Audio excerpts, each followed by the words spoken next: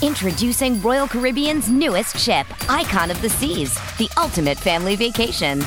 The ultimate 6 slides, 8 neighborhoods, 0 compromise vacation.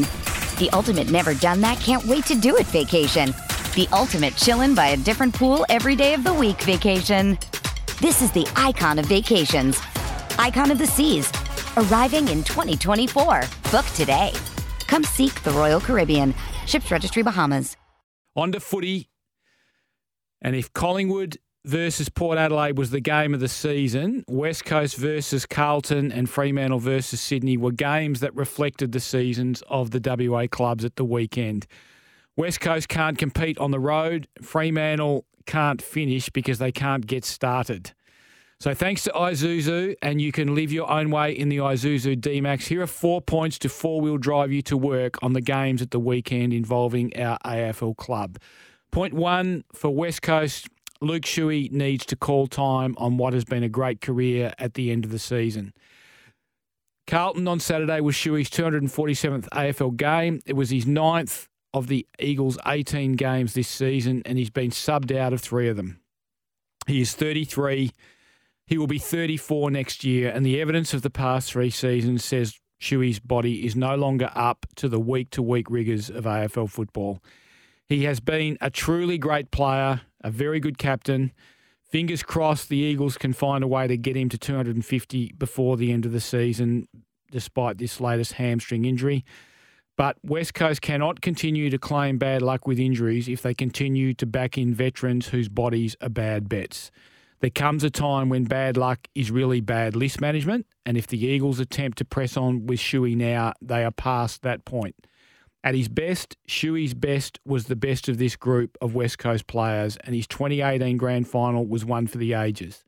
A 34 disposal, 8 inside 50, 9 clearance, 8 tackle, 19 contested possession masterpiece.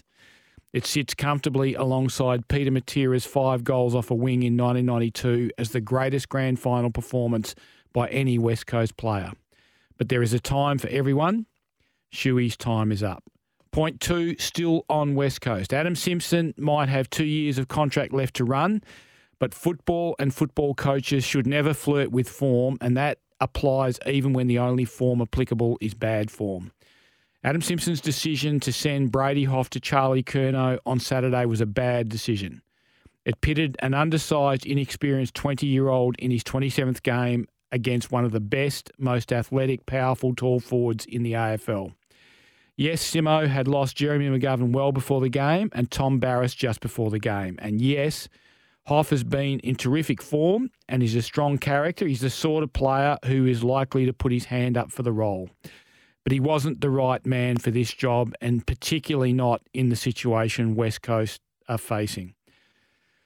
People criticised Simo for dropping anchor and sandbagging West Coast's last away game in Brisbane. They shouldn't have. He shut the game down and avoided the sort of disaster the club had suffered at the SCG a couple of weeks earlier, a 171-point record club loss that threatened to hemorrhage the Eagles.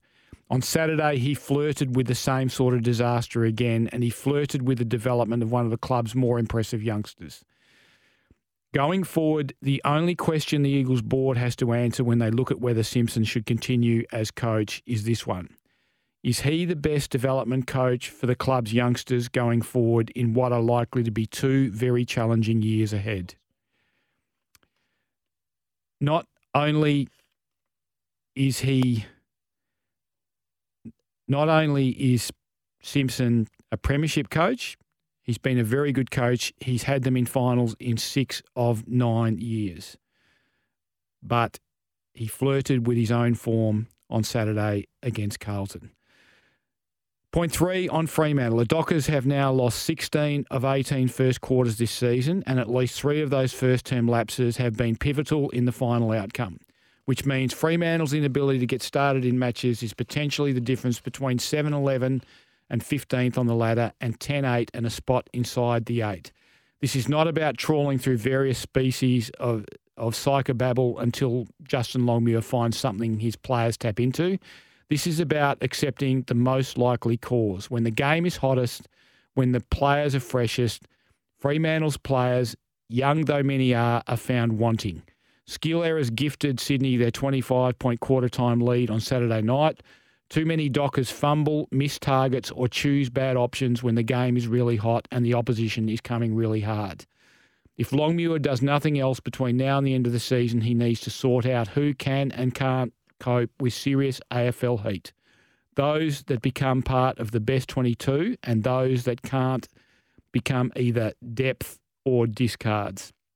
This might take all of this year to sort out, but it can't be allowed to continue into next year. Point 4, one thing I hope Justin Longmuir doesn't get gun-shy on between now and the end of the year is the willingness to embrace faster ball movement. The Dockers took the game on against Sydney. They messed it up a bit, but they were always likely, even when they came back at the Swans, to give up enough chances for Sydney to score to allow Sydney to stay safely ahead. It doesn't matter. The rules of the game dictate that faster ball movement is the way forward, is what the rules were designed to create. And really, all Craig McRae has done at Collingwood is looked at what the rules were designed to do and done it. Any other approach is just swimming against the tide. Freo fans might be frustrated, but they should be happy the Dockers tried fast footy at the weekend and it worked well enough to have them on even terms with the Swans after quarter time. Hopefully, Longmuir has the will to keep trying it and coaches it and drills it all next pre-season. Give us your thoughts. You can have your say on the Temperate Bedshed text line on 0487 736 736, or you can call us on the open line on 13 12 55.